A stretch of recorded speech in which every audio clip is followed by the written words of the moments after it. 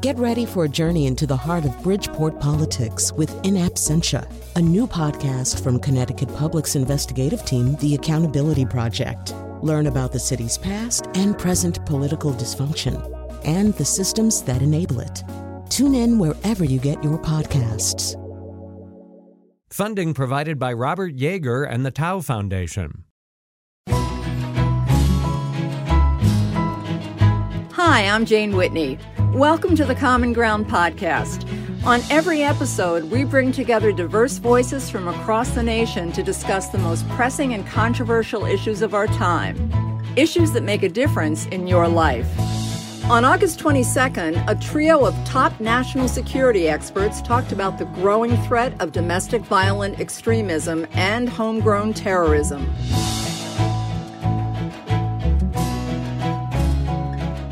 September 11th crushed our innocence about being safe at home from foreign terrorists.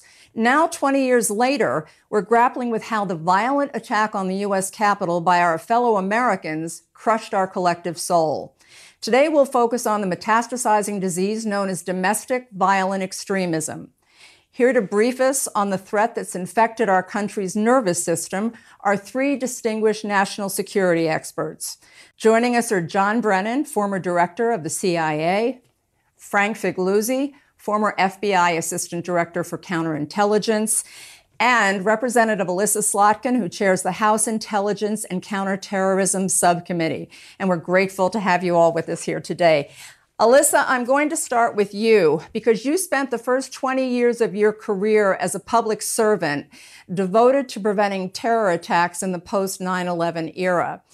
And you were a CIA analyst, you served in the Middle East, you briefed both Presidents Obama and President Bush on national security matters. Now you're on a mission to thwart domestic violent extremism.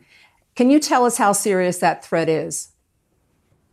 Yeah, well, I think it's a serious threat. I do think that we sort of on January 6th had the end of what I consider sort of the post 9/11 era and the beginning of something else, where the divisiveness between us as Americans is really the greatest threat to us. It just paralyzes us.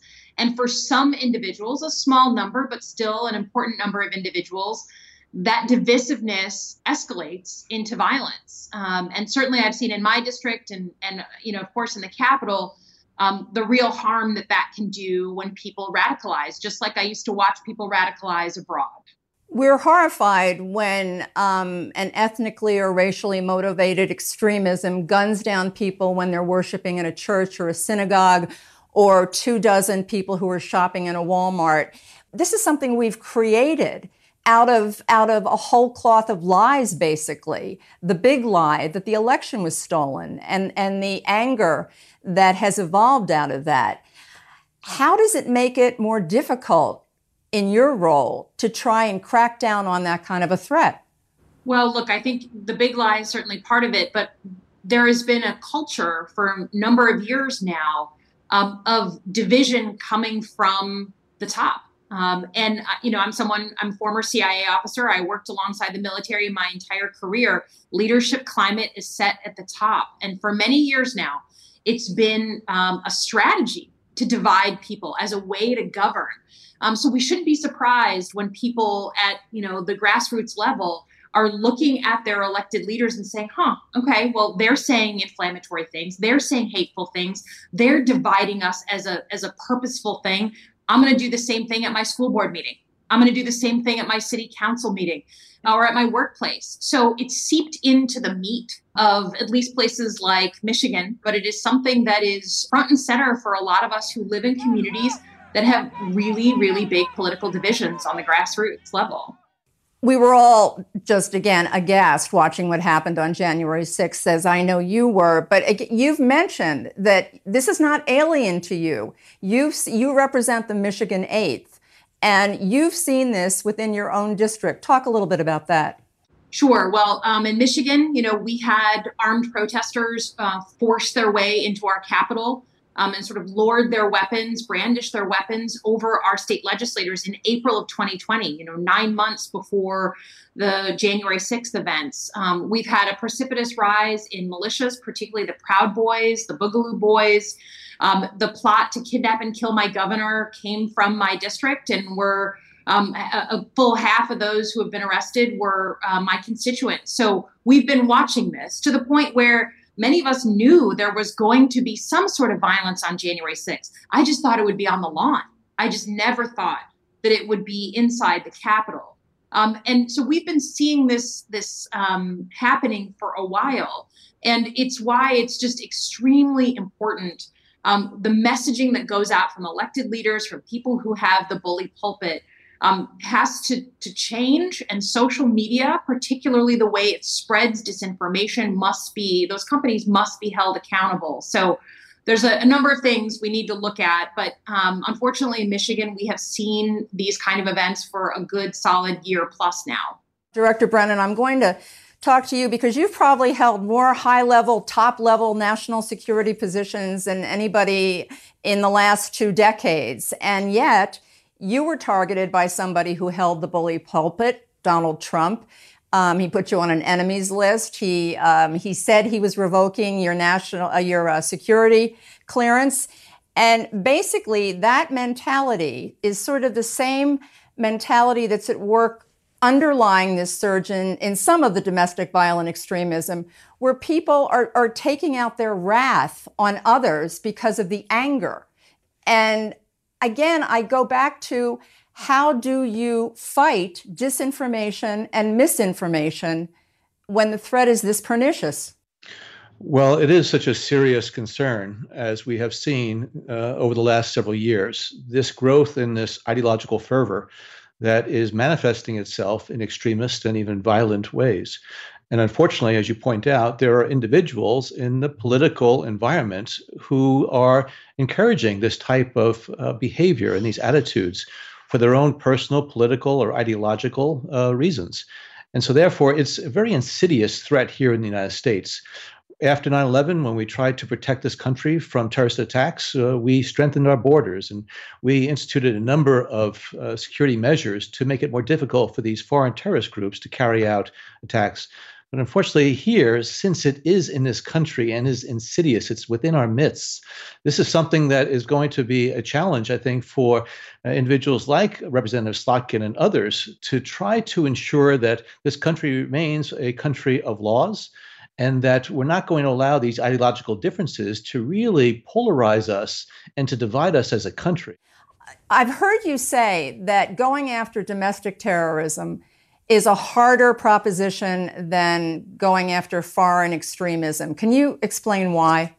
Again, since we are a country of laws, we want to make sure that we continue to hold those civil liberties, privacy rights of individuals very dear to us. We have to make sure that we're not going to be doing things that are going to abridge those rights. And so a lot of individuals, including those in Representative Slotkin's district, who are U.S. citizens, they are able to take advantage of the freedoms and liberties that we enjoy as a country. So unlike the foreign terrorist groups that, again, we were able to do things on our borders, on our entry points, and also be able to take actions against individuals overseas before they came here, they are already here. And again, they are being encouraged by individuals who play upon the very legitimate concerns and grievances about employment, about other types of things. And unfortunately, a lot of these extremists within our midst are reactionaries. They're the ones who are reacting negatively to government actions and interventions as they see it in their personal lives. Our focus today is on domestic terrorism, but given the recent events in Afghanistan, people are really upset and concerned about the potential for a resurgence of terrorism coming from abroad. Director Brennan, I know that you're not psychic, but what does your gut tell you on that particular front?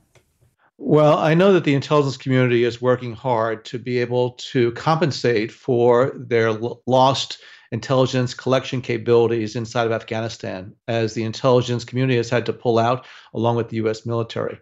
That said, I know that working alongside the FBI and other agencies of the federal government, they're going to try to ensure that, again, the measures that were put in place in the aftermath of 9/11 over the last 20 years are going to continue to stay strong. And it just also underscores the need to work with our partners around the globe, including in the region, so that we're able to identify these threats as they develop and before they're able to manifest themselves in violent attacks here in the homeland. Frank, I've heard you say that right now we're in a perfect storm of grievance and cause, and that what's going on right now in terms of the threat level could be exacerbated by what's happened in Afghanistan. Talk about that, if you would.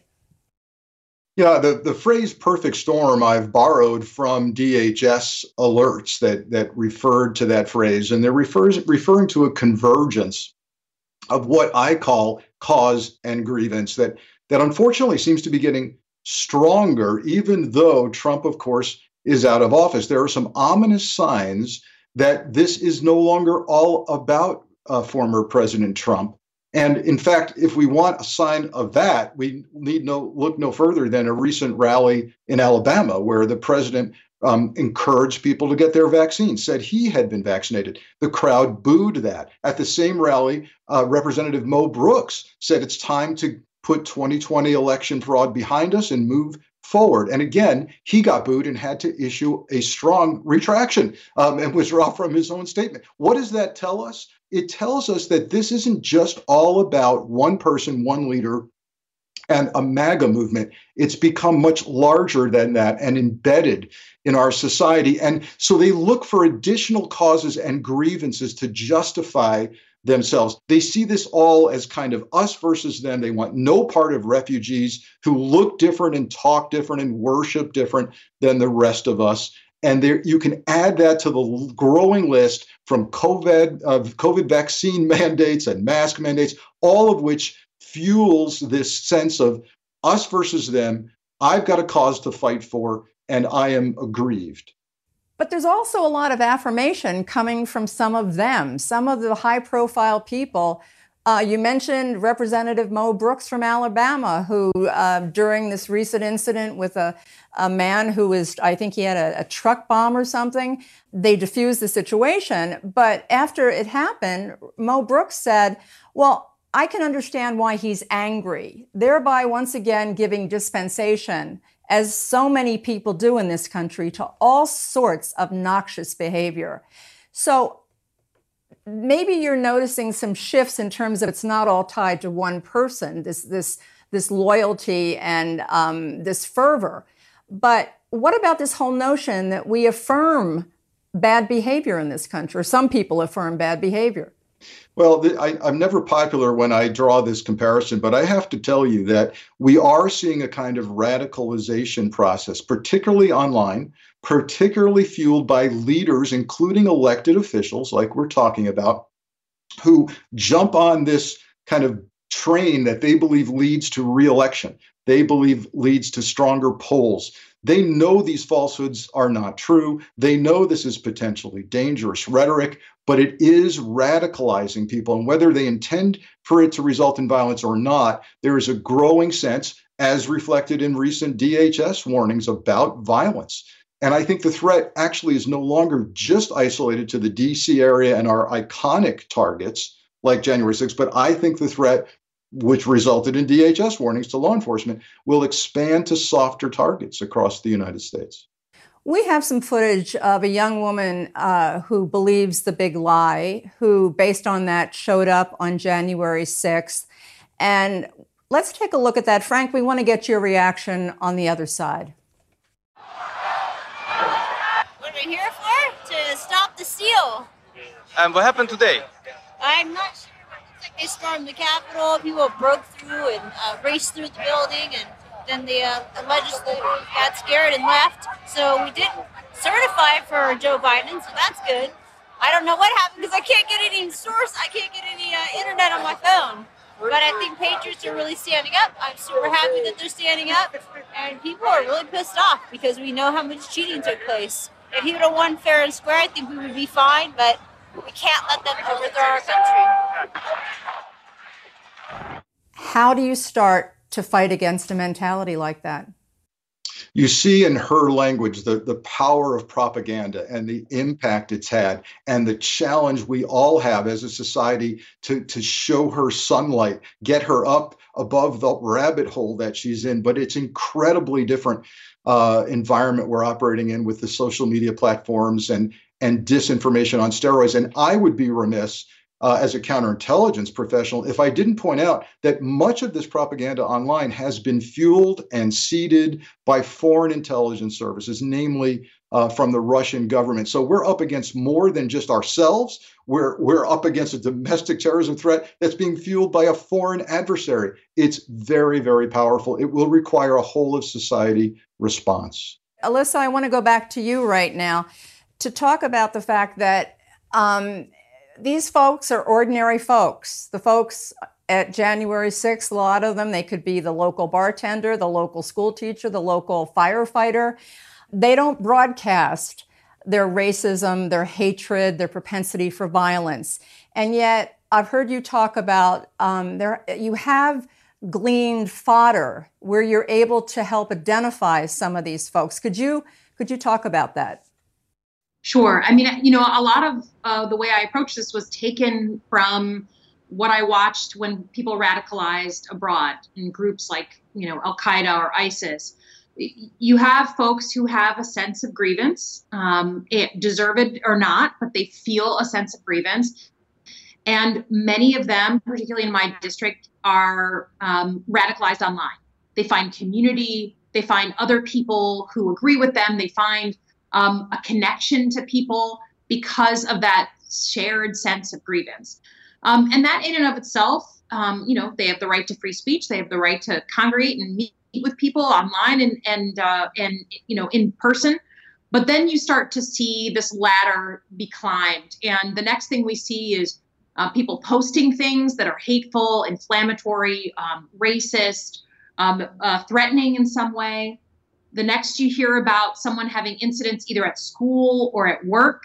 They've gotten into a conflict with a coworker. They've used threatening language with a boss. They get fired potentially sometimes. All of these things are signs. And unfortunately, once you go past the verbal, use of hate, you start to get into acts of vandalism.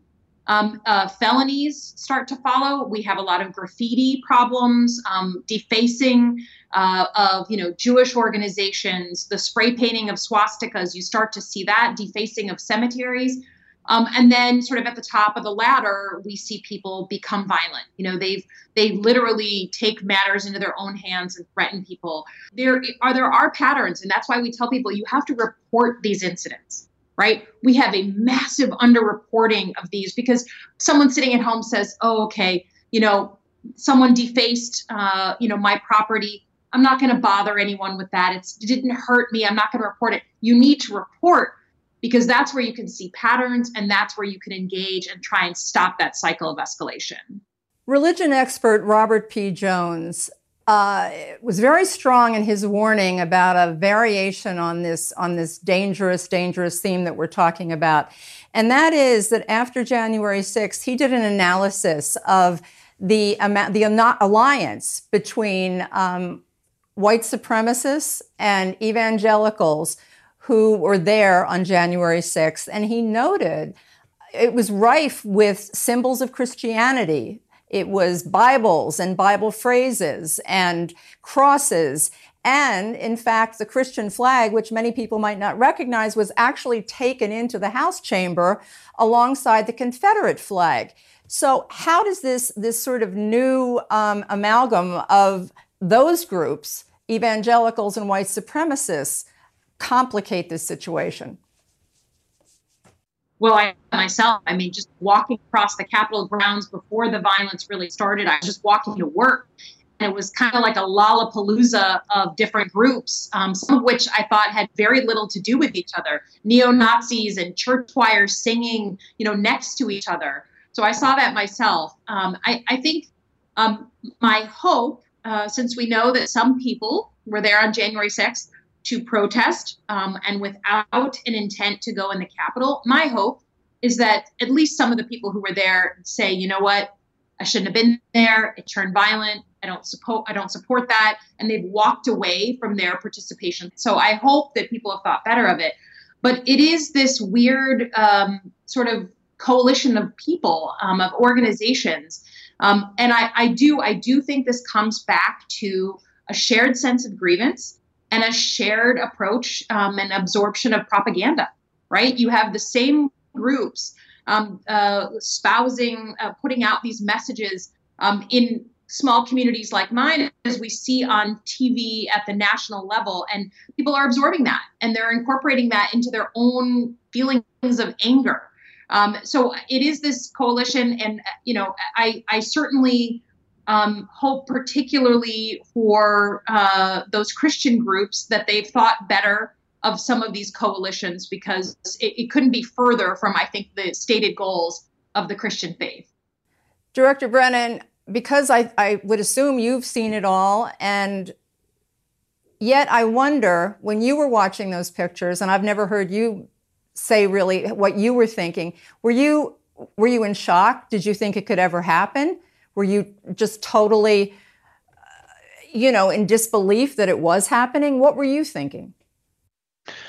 I was thinking that was reminiscent of many scenes that I had seen over the course of my career, but these were scenes overseas.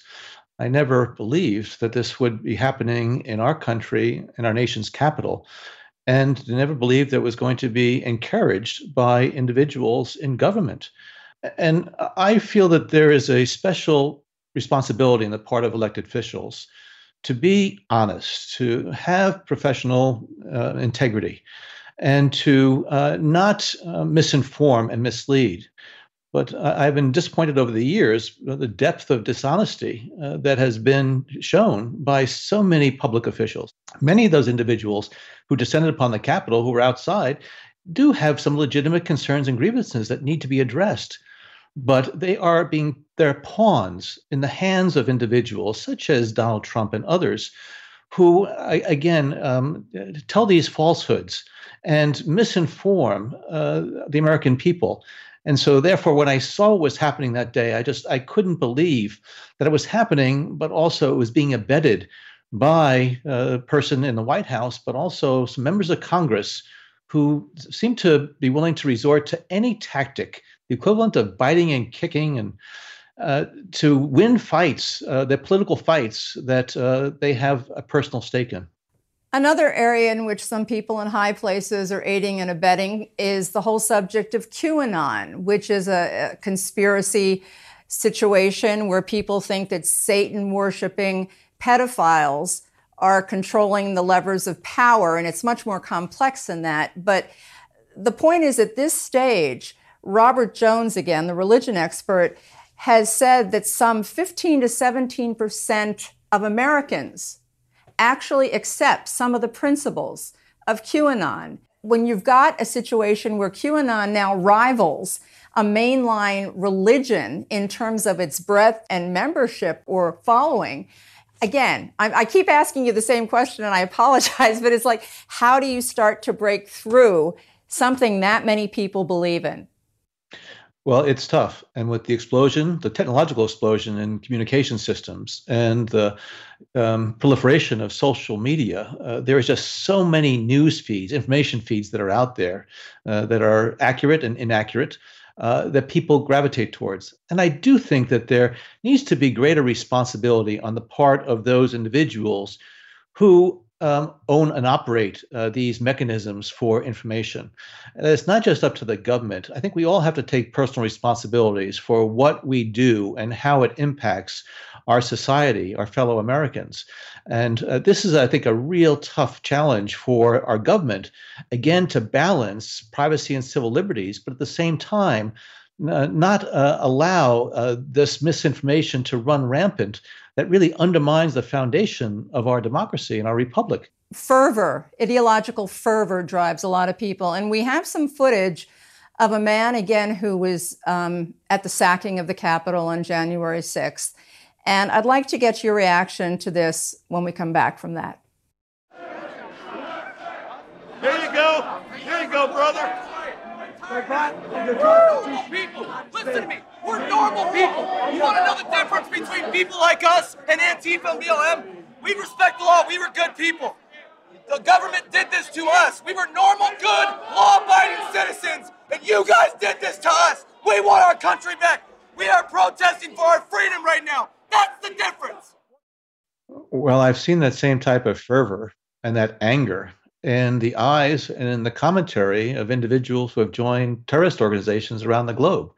Again, their prism that they look at things is really a distorted one. And therefore, they are reacting. Again, they're reactionaries to whether it be progress or things that they just don't agree with. And unfortunately, that anger, that hatred, that disgust frequently then transcends into taking acts of violence against fellow citizens. So this is a very worrying, disturbing phenomenon that we're seeing this in our own country among American citizens who we live with, that they have been so exploited by individuals who are, again, sort of making it a movement among people to try to take action into their own hands against what's going on in this country. Frank, when people believe in something that strongly, whether it's religion or a cause or an ideology, whatever it is, they are much more willing to do things they might not ordinarily do, like act out violently. Especially, and this is the other piece of that, when they feel like they're being victimized, when they feel they're being repressed. And apparently the polls on many evangelicals feel that they're discriminated against, feel that they are much more oppressed than African Americans, people of color, LGBTQ constituencies. How does that make your job even harder in terms of trying to rein in this threat? Yeah, you're correct to identify this sense that Christianity is being targeted, this false perception that this is an existential threat to my religious belief system. That kind of scenario is perhaps the strongest motivation that will lead someone to even give up their life for that cause, real or perceived. And then the wrapping of patriotism around that sentiment, redefining of patriotism, right? You've seen all the people in the building on the Capitol at January 6th referring to themselves as patriots. We've literally redefined what it means to be a patriot. And in some senses, some have redefined what it means to be a Christian. The strength of the QAnon falsehoods is just that there these evil people are controlling the world because they are Satan worshipers, they are cannibals, they are pedophiles. You possibly couldn't come up with three stronger, viscerally disgusting things to motivate somebody. And so you see this in international terrorism, people willing to give their lives. Why? Because the other, that group called the other, are infidels. They are evil. They are somehow less than human. That makes them worthy of destruction. And that's very, very troubling. Where are we seeing that? For those who think I'm being a little bit too dramatic, we're seeing people now refusing vaccines, even though it endangers their health, their children's health. When you see people willing to endanger their lives for a cause, you need to pay very close attention to that, because that means the anti-radicalization process is going to be extremely difficult, and it's going to need all hands on deck if we can even get today a unified response to anything in this country. Would you, Frank, talk a little bit about the special challenges of trying to identify and again, crack down on some of these very violent militias like the Oath Keepers and the Proud Boys, because you run up against prickly problems with law enforcement. Again, Alyssa mentioned it a little bit earlier, in terms of they have a right to assemble, Second Amendment rights. So it makes it a lot trickier, I'm assuming. Does it? You are correct. Let's pick the most practical examples, tangible examples of the challenges of law enforcement here. First, as many Americans are surprised to learn, we do not have a federal law against domestic terrorism. many people just automatically assume that domestic terrorism is against the law in and of itself. But this is precisely why you're seeing the people involved in the insurrection being arrested for things like property damage, trespass, theft, assault. We don't have a law to point to, as we do with international terrorism, when it comes to domestic terrorism. What does that mean in terms of practicality? It means that, first of all, we can't levy charges and sentences, and you hear many people complaining about perceived leniency of the sentencing so far, because we don't have a charge that reflects the gravity of what was done. The other thing people don't really know widely is that we don't have a mechanism in our government to designate certain groups and organizations as domestic terror organizations. All of this means that historically fewer resources have been devoted at the FBI to the domestic terror threat. U.S. attorneys are more likely to decline prosecution or even want to receive a case that may involve ideology and thought, when really we should be focusing on violence. But the problem is we almost have to wait for the violence to occur to allow the investigation to happen. I say this: civil liberties and security are not mutually exclusive. I think we can do this. And I think for years, the civil liberties concerns have prevented us from even having a conversation about changing a law or designating a group. Alyssa, I was actually going to ask you about the whole civil liberties piece, because obviously those values are the bedrock of our country and you can't abrogate them. I mean, people can hold all kinds of just horrible views, dangerous views, and unless they act on them, really, that's their right to express. So how do you deal with that in your committee? Is that a big piece of what you look at in your committee?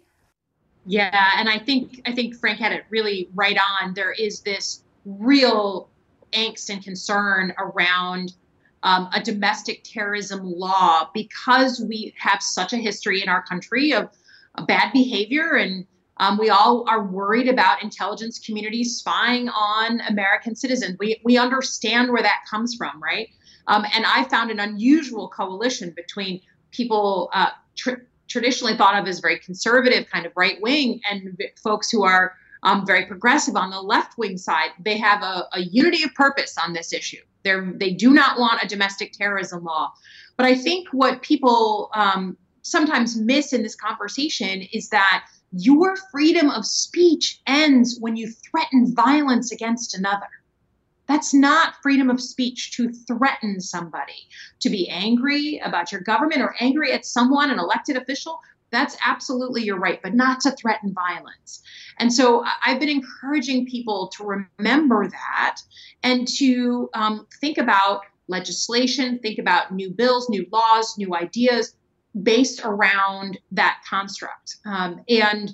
If you focus on that threat of violence, I think there is space to do more than what we currently have in the books. But I mean, any time we move on this in my committee, in the House in general, you get an automatic knee-jerk reaction of very strong negative against anything new on the books. At this point, Alyssa, we have a video question from a young woman named Nigeria, who is actually in Milwaukee, Wisconsin. And I'd like to get your thoughts on it first on the other side. Here it is. What necessary steps need to be taken federally to ensure that an event like January 6th does not happen again? Yeah, great question.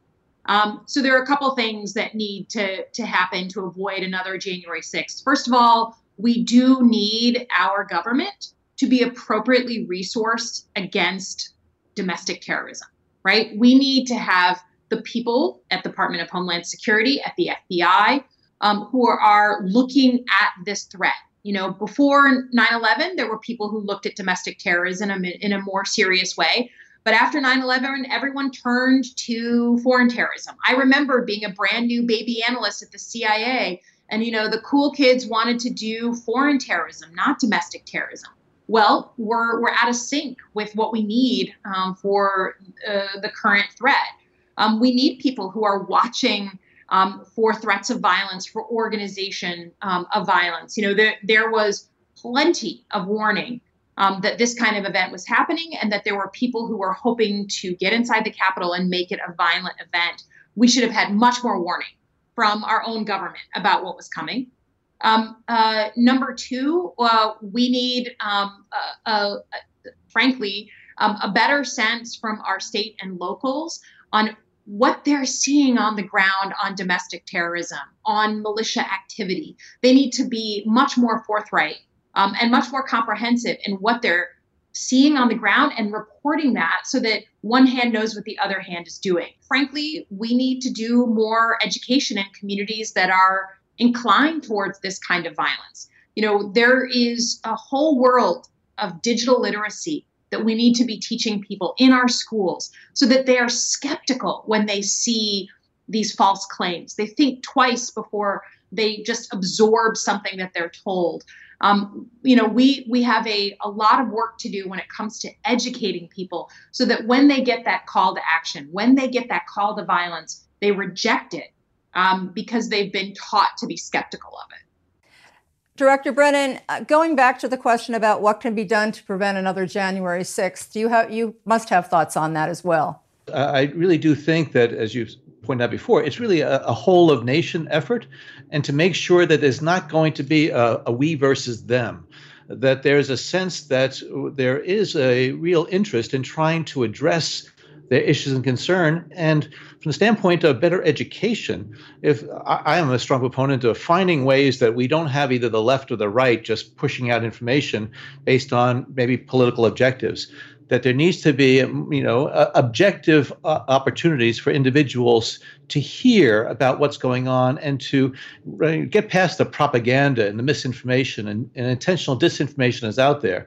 As Frank said, a lot of that is being, pushed and encouraged by external actors outside of this country. Some of the challenges that we've touched on, Director Brennan, include this whole social media area, which you've talked about a little bit. But Bruce Hoffman, who's a professor and counterterrorism expert at Georgetown University, really calls it the propellant of this entire domestic violent extremism.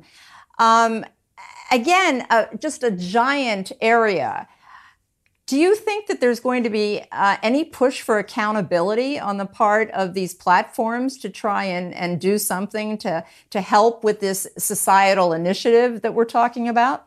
Well, I think there's active debate right now within the executive branch as well as in the Congress about whether or not the operators of these social media platforms have some accountability. And I think they're trying to, some of them are demonstrating by pulling down some of those social media tweets and other types of things, and the commentary that is out there that is not just blatantly false, but also is incendiaries. And I do agree that it is a propellant, that it is infusing individuals with this misguided information that encourages them to take actions against their fellow citizens or against the government.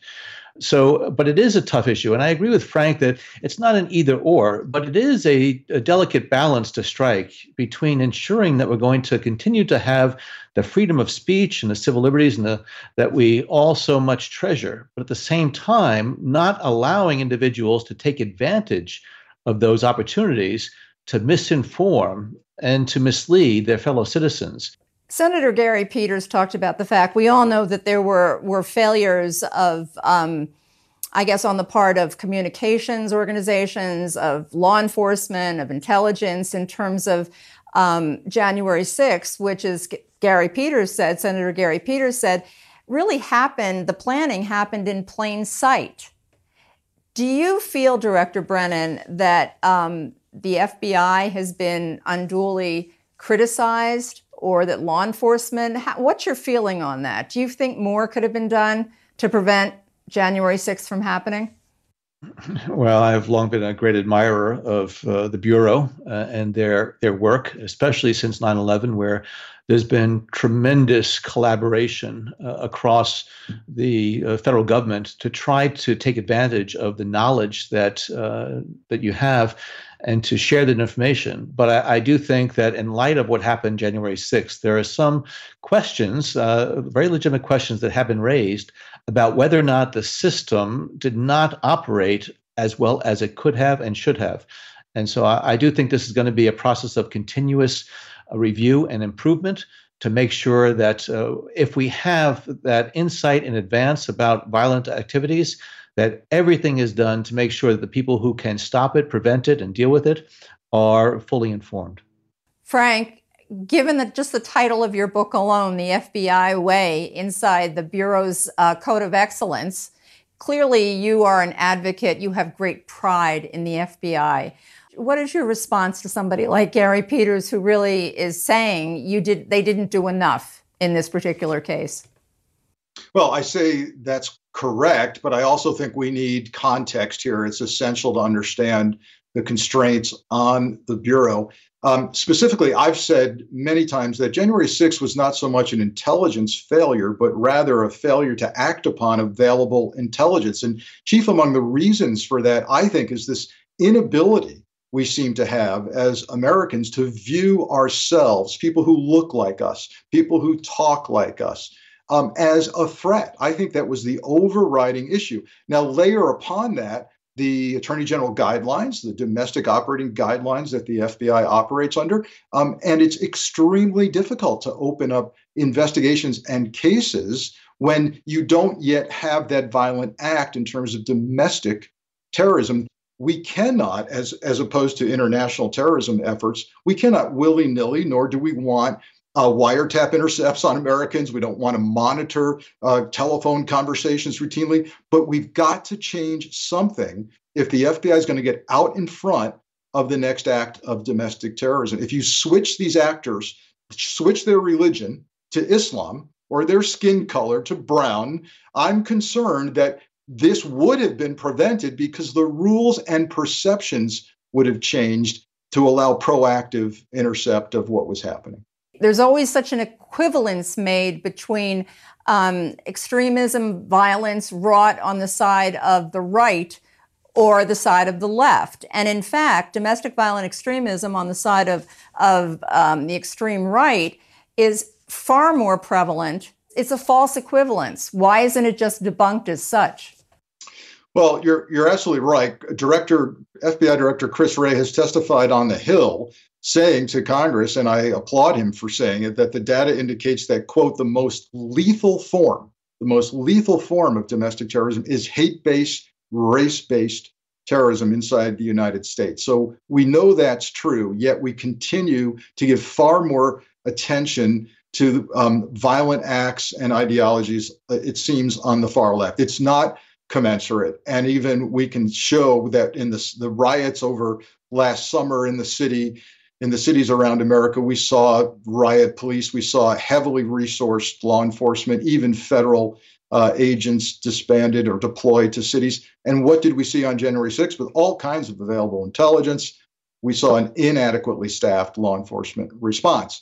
We've got to fix that. And we've got to understand that the domestic threat is now the priority threat, as Director Wray has told us. Director Brennan, it was also particularly alarming and disappointing to find out that there was so many law enforcement folks joined what happened on January 6th. And it raises the whole issue of within the ranks of local police departments and the National Guard and anything that deals with law enforcement. Basically, these folks are sort of becoming, I don't want to say radicalized, but there are a lot more of them. But again, that just demonstrates the power of these propaganda mechanisms that go out there and, again, infuse this type of sentiment among so many sections of our society around the country. And so, therefore, the right wing is more prone to violence. And we see it globally. Also, people who gravitate toward either law enforcement or military also frequently have access to weapons, or which is really also quite worrying, because these are individuals who are either trained in this type of violence or conflict or the use of weapons. And so therefore, I think rightly, I know the U.S. military as well as law enforcement communities around the country are now really looking much more closely at this phenomenon within their ranks, and to not just identify it, but also try to address it, because we rely on these people for our safety and security internationally as well as in our communities. Title of your book, Director Brennan, is Undaunted: My Fight Against America's Enemies at Home and Abroad. And I have yet to ask you if you could extrapolate lessons from fighting this terror threat abroad and apply them to what's happening in this country in terms of our fight against domestic violent extremism. Are there lessons that can be taken away? Oh, I think there are many lessons, because we have seen a variety of terrorist organizations grow and evolve over time. And I think the U.S. government has learned that you cannot just fight terrorists downstream. You have to really be looking at what can be done upstream to prevent individuals from following that path, that they start off of having these sentiments, but then they gravitate toward the more violent extremist elements that reinforce their views. And so just like overseas, when we saw Al-Qaeda develop from a small organization and grow, and Al-Qaeda took advantage of opportunities within countries for people who were disenfranchised or people who felt that they were being neglected, that there really needs to be an effort made to try to address, again, some legitimate grievances of people. And it really requires government officials as well as others within societies to understand that there is this phenomenon, and the answer is not to suppress these individuals. The answer is to identify what are some of the root causes and conditions that contribute to this. And again, I put the onus on government officials. They have a special obligation to make sure that they are being as honest as they can be with their citizenry, and not mislead, misinform, and therefore incite them into taking actions that, again, are inconsistent with our values as Americans and with the rule of law. Frank, at the risk of giving folks out there something else to worry about, I am going to ask you about something that I heard you talk about as the possible next threat on the horizon, and that would be if you marry domestic violent extremism to cyber terrorism. If you could talk about that, at the risk of asking, I'm afraid to ask, but what would that look like? Well, yeah, and let's even layer on to that this disturbing trend recently where you even see extremists on the far right aligning themselves with the foreign adversary. For example, Russia. You see a major cable TV news host going and broadcasting for a week from Hungary. You see prominent people on the far right implying that somehow the Taliban is the only strong group now and government in the world.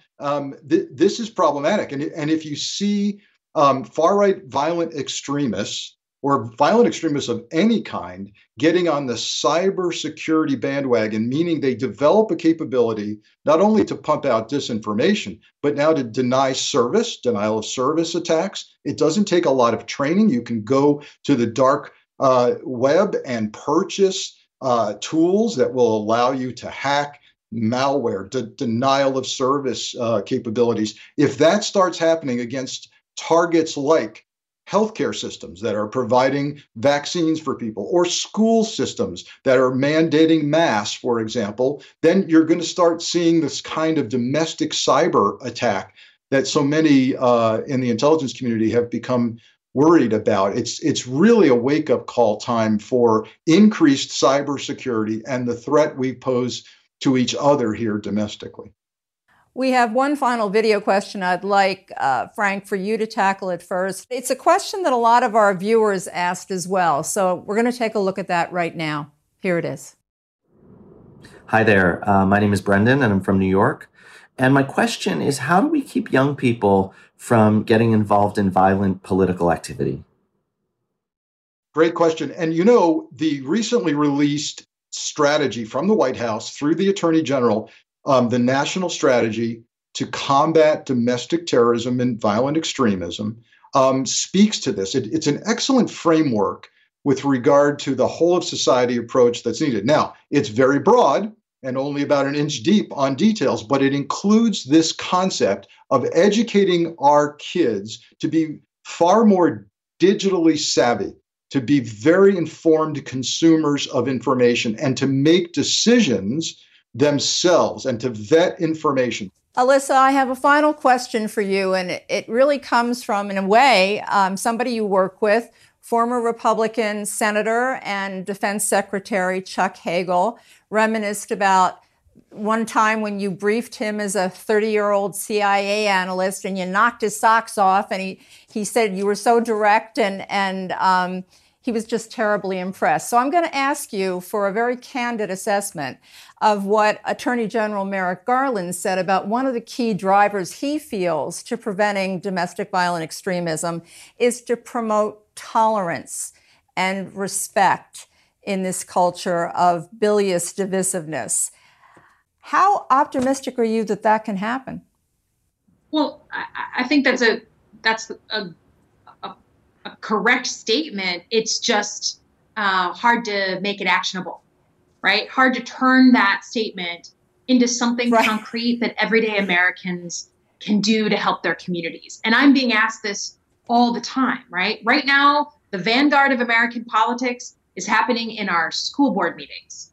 You want to see what's really going on in this country? Look at how people are talking to each other and about what in school board meetings. How does the average citizen worried about polarization and anger in their community take what the Attorney General said and turn it into concrete things? So the best thing that I've come up with that I recommend to people in my district is get away from politics, go and volunteer, do some community service on an issue you care about that has nothing to do with politics. You care about rescuing dogs and cats, go work at a pet rescue. You care about homelessness and hunger, go work on those issues, meet new people from your community and talk about things besides politics to build up that relationship, to try to build that common cause and decency between each other. And I presume that part of what you just prescribed for others involves some quality time with Rocky and Boomer for you. How do you actually take a break from this? They're my dogs. Two rescue dogs that I got during COVID. And there are a ton of people from my community who say, I don't really like you. I don't like your political positions, but I love your dogs and I love that you got them from rescue. And so I follow you because of that. My dogs, I live on my family farm. We all need to take a break and get away from our screens, get away from the news, and remember to sort of level set what's important and to act in ways that we would want our children to emulate. Hard to believe we are down to the final two questions of this broadcast. And Director Brennan, I'm going to start with you. 53% of teenagers who were just recently surveyed are very, very concerned about terrorism, domestic terrorism in this country. I know you have 3 children, you have 2 grandchildren. And so I guess the question is, how does this whole of society initiative, what can we do to improve the situation for everyone? Well, I think we have to recognize that many of us are very fortunate to live in communities, to live in areas of the country that benefit from development, from technological capabilities, from educational opportunities. But there are many people in the United States also who live in depressed areas, those that have borne the brunt of some of the effects of globalization, outsourcing of employment opportunities and other types of things. And so therefore, I think there needs to be recognition on the part of all Americans across this country that this is a country of great diversity in terms of people, in terms of opportunity, and that I think we have all a responsibility and obligation to try to do things that are going to advance our society.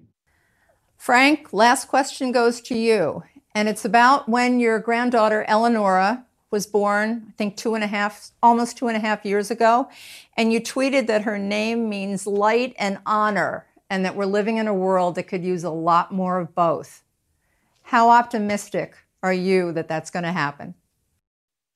Yeah, I love this question because I know that for 25 years of my career, I was paid to be the cynic and expect the worst. The American taxpayer didn't pay me to have a strategy of hope and crossing my fingers. So I was often, as Director Brennan knows, the so-called skunk at the garden party that would come in with the bad news. But here's a sign of hope. I look at the crowdsourcing that the FBI has been engaged in with regard to identifying participants in the violence on January 6th at the Capitol and the incredible success of that initiative. We have a large segment of America that wants to do the right thing and is willing to say, even in the case of their relatives, neighbors, coworkers, this person did the wrong thing. I've identified them as a participant on January 6th. And I'm sharing that with you. I find that to be hopeful. I find to be hopeful the fact that increasingly, even as we speak, people are getting vaccinated because they increasingly see it as the right thing to do. So exposure to truth, exposure to the sunshine, relationships with people rather than painting them as the infidels or the other or the evil, understanding commonalities. I think there's hope for us, but we've got to do something more than hope. We need action to get us to where we want to be.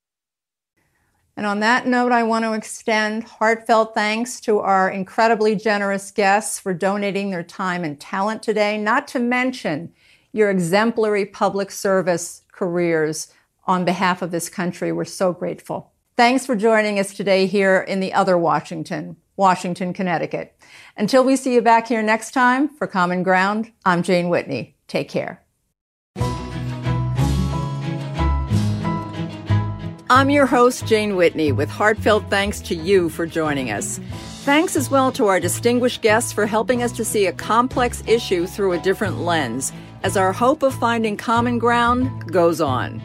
For more information on this podcast, or to watch the broadcast version of Common Ground, visit ctpublic.org/Common Ground.